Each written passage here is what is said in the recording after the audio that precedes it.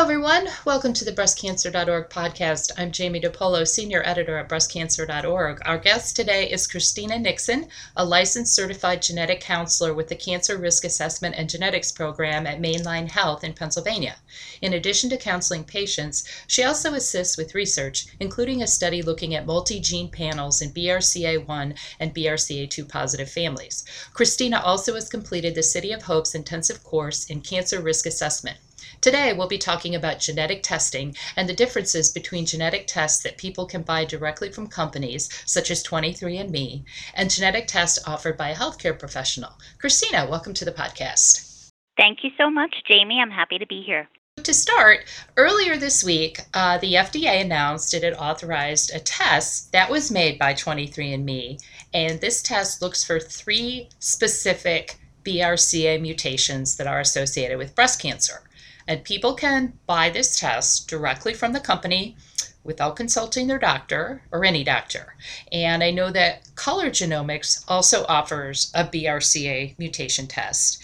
And for Color, it's said that that test has to be ordered by a doctor. But if someone doesn't have a doctor, Color will connect the person with a doctor, and then that doctor orders the test. So that's a long way of setting up my question is, can you talk about the differences between these tests that somebody might buy directly from the company and a genetic test that your doctor would order?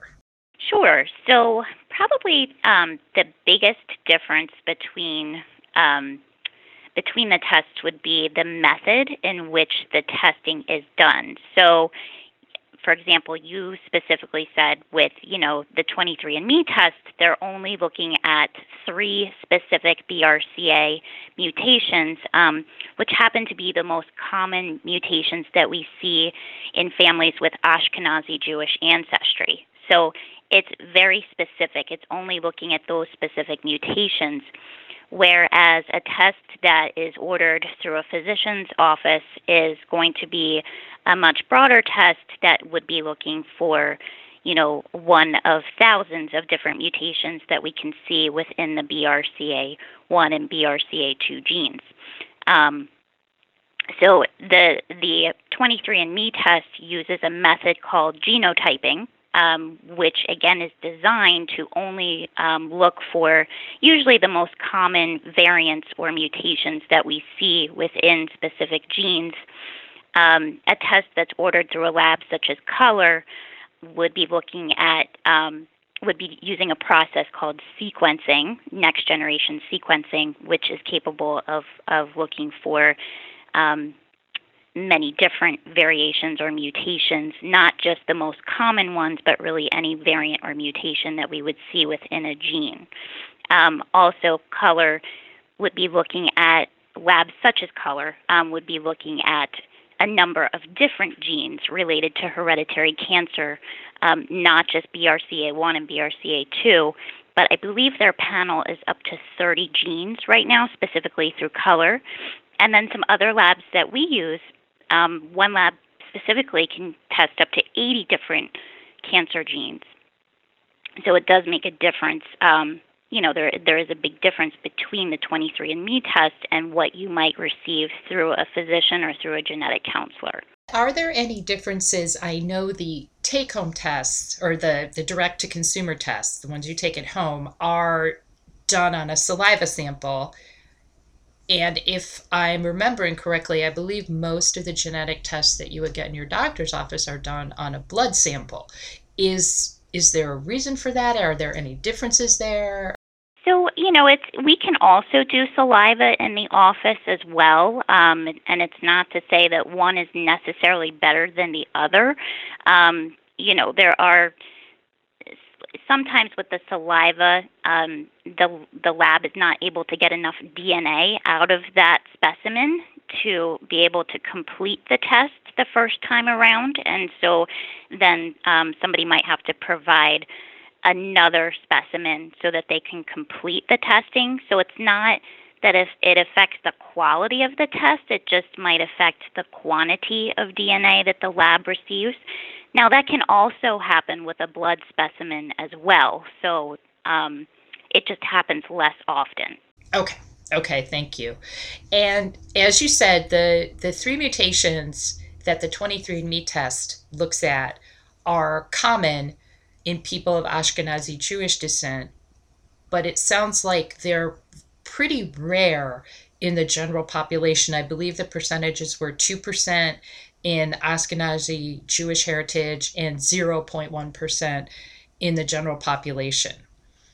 Some people might say both of those numbers seem low. So can you help us understand, how many people we're talking about? Sure. I guess, another way to think of it would be in Ashkenazi Jewish families, 1 in 40 individuals will carry a mutation in BRCA1 or BRCA2 versus in families that do not have Ashkenazi Jewish ancestry, the rate of finding a mutation is 1 in 500 approximately. So now keep in mind as well, this is not taking into consideration families with a family history of breast or ovarian cancer. So again, this is just looking at the populations as a whole. Following up on that, for people of Ashkenazi Jewish heritage, the 23andMe test could be valuable, although there may be other genetic mutations that those people may have. For someone who doesn't have Ashkenazi Jewish heritage, I guess, what are the benefits and risks of the 23andMe test for each group? For somebody who knows that they have Ashkenazi Jewish heritage, the benefit would be this is an easy way to access testing for the three most common mutations that we see in BRCA1 and BRCA2 within the Ashkenazi Jewish population. 90% of the time, if somebody who is Ashkenazi Jewish has a mutation, it would be one of those three mutations. So it is a more accessible way. It's low cost, and you don't have to have a doctor's prescription to get the test. But that being said, the conversation then doesn't necessarily happen with a healthcare provider before that person goes and gets the test. So they may not be aware of all of the information that can come out of that test and may not be prepared for what the results may show. Also, when the results come back, if it does detect one of those mutations, then, again, a conversation would have to happen with a healthcare provider because the test does not come with any sort of genetic counseling. You would have to go and seek that out after getting that result. Also, with a negative result, if it doesn't see one of those three mutations, it might be falsely reassuring to somebody. Somebody might still have a significant family history of breast or ovarian cancer and may have a mutation in another gene or in a different place, a different type of mutation in the BRCA1 or BRCA2 genes that would have been missed by 23andMe's test. So it doesn't mean with a negative result that a person does not have any hereditary risk of breast or ovarian cancer, or even just a baseline general population risk for breast or ovarian cancer. So for somebody who is not Ashkenazi Jewish, those same drawbacks would apply, that you're not getting that conversation before and after the testing with a healthcare provider. And also, for somebody who's not Ashkenazi Jewish, it's really not an appropriate test of the BRCA genes because you're not likely to have one of those three mutations. Somebody may not realize that they have Ashkenazi Jewish ancestry and may get a positive result because they have that ancestry without actually being aware of it. So there are those cases, even in patients that we see who do not report that they have Ashkenazi Jewish ancestry, that we do uncover, that they have one of those three mutations, which would mean that they do have that ancestry. Just to give listeners a frame of reference, I believe in the FDA statement it said the 23andMe test is testing for these three specific genetic mutations, but there are more than 1,000 BRCA1 or 2 mutations that could happen. Exactly. Usually in families that are not Ashkenazi Jewish, the mutation that we see is very specific to that family. It's like you said, there are over 1,000 different ones, that could potentially be there. So not that a person has over 1,000 mutations, but that they could have one, of over 1,000 mutations. So that is why it's such a limited test in somebody who does not have Ashkenazi Jewish ancestry. Not to just keep talking about 23andMe, even the color test, I believe you said that's looking at 40 genes. So there's still a large number, or excuse me, not 40 genes, 40 mutations. There's still a large number that aren't being looked at with either of those tests. So color is looking at 30 different genes, and they are using next generation sequencing. So they are capable of detecting, over 1,000 plus different mutations within BRCA1 and BRCA2. And the other advantage that color has is that it does incorporate genetic counseling that is available to anyone who does the color test. It's done over the phone. The genetic counselor that is with color is not able to give medical management recommendations, but they can at least point a person in the right direction of what to talk to, their healthcare provider about, and can also refer the person to a genetic counselor local in their area that they could then meet with to discuss it further. And even within my own office with MeMine Health, we have seen a number of people come in who have color results.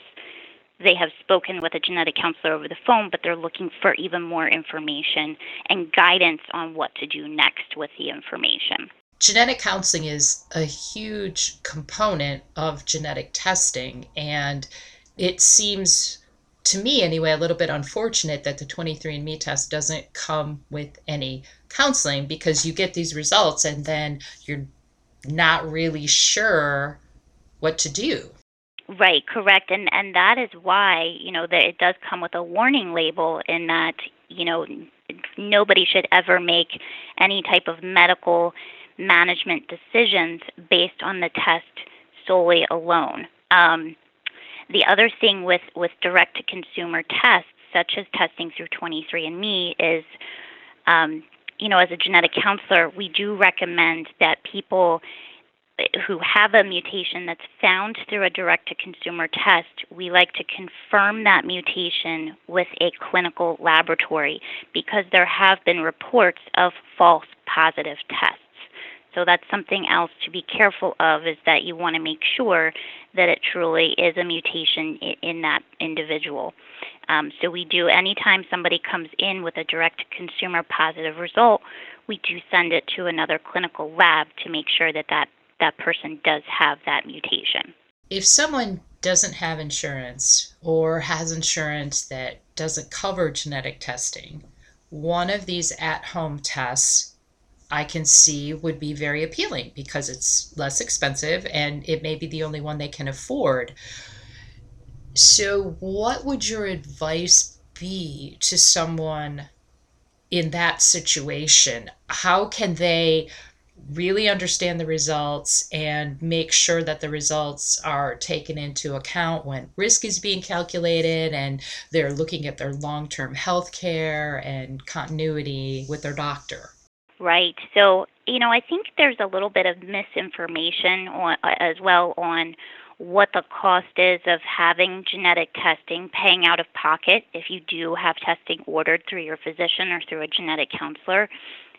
There is a lab right now that we use quite often where the out-of-pocket cost is $250. They recently lowered their price, significantly, and so it is becoming more and more affordable to do this testing, without going through a direct-to-consumer lab, and so that way you can do the test involving your physician or a genetic counselor. Now, with in some cases, there may be a fee for the appointment to see the physician or the genetic counselor, so that is an additional cost, but it would not be, thousands of dollars that people often think of when having genetic testing. That being said, if somebody still opts to do testing through 23andMe or another direct-to-consumer lab, I would just strongly emphasize that to please take those results from that test to a healthcare provider, if possible, to a genetic counselor who is trained specifically in interpreting those results and explaining, the limitations and the benefits of that test, and can further direct you on what to do with that information. And then lastly, to make a risk assessment. So even if you do a direct-to-consumer test and your result comes back negative, please check in with a genetic counselor or physician to see what exactly your risk is for cancer, especially if you do have family history of cancer.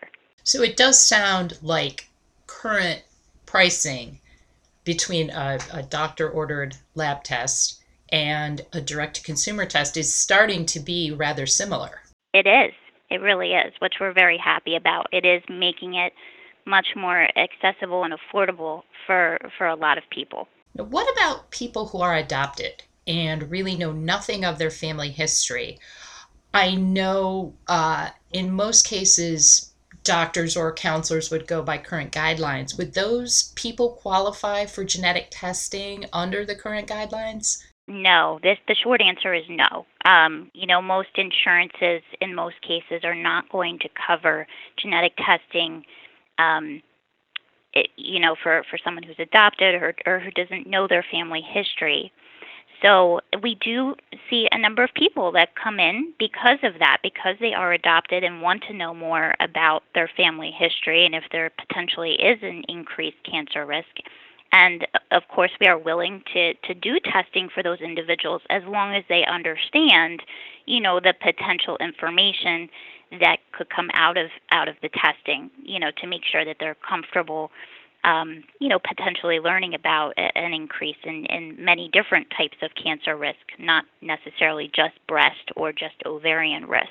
You said that insurance probably wouldn't cover that. So how would that work cost-wise for those people? I guess what I'm trying to get at is for those people who wouldn't fall under recommended guidelines, is a 23andMe or a color test perhaps a good option if their insurance company isn't going to pay for doctor-ordered testing?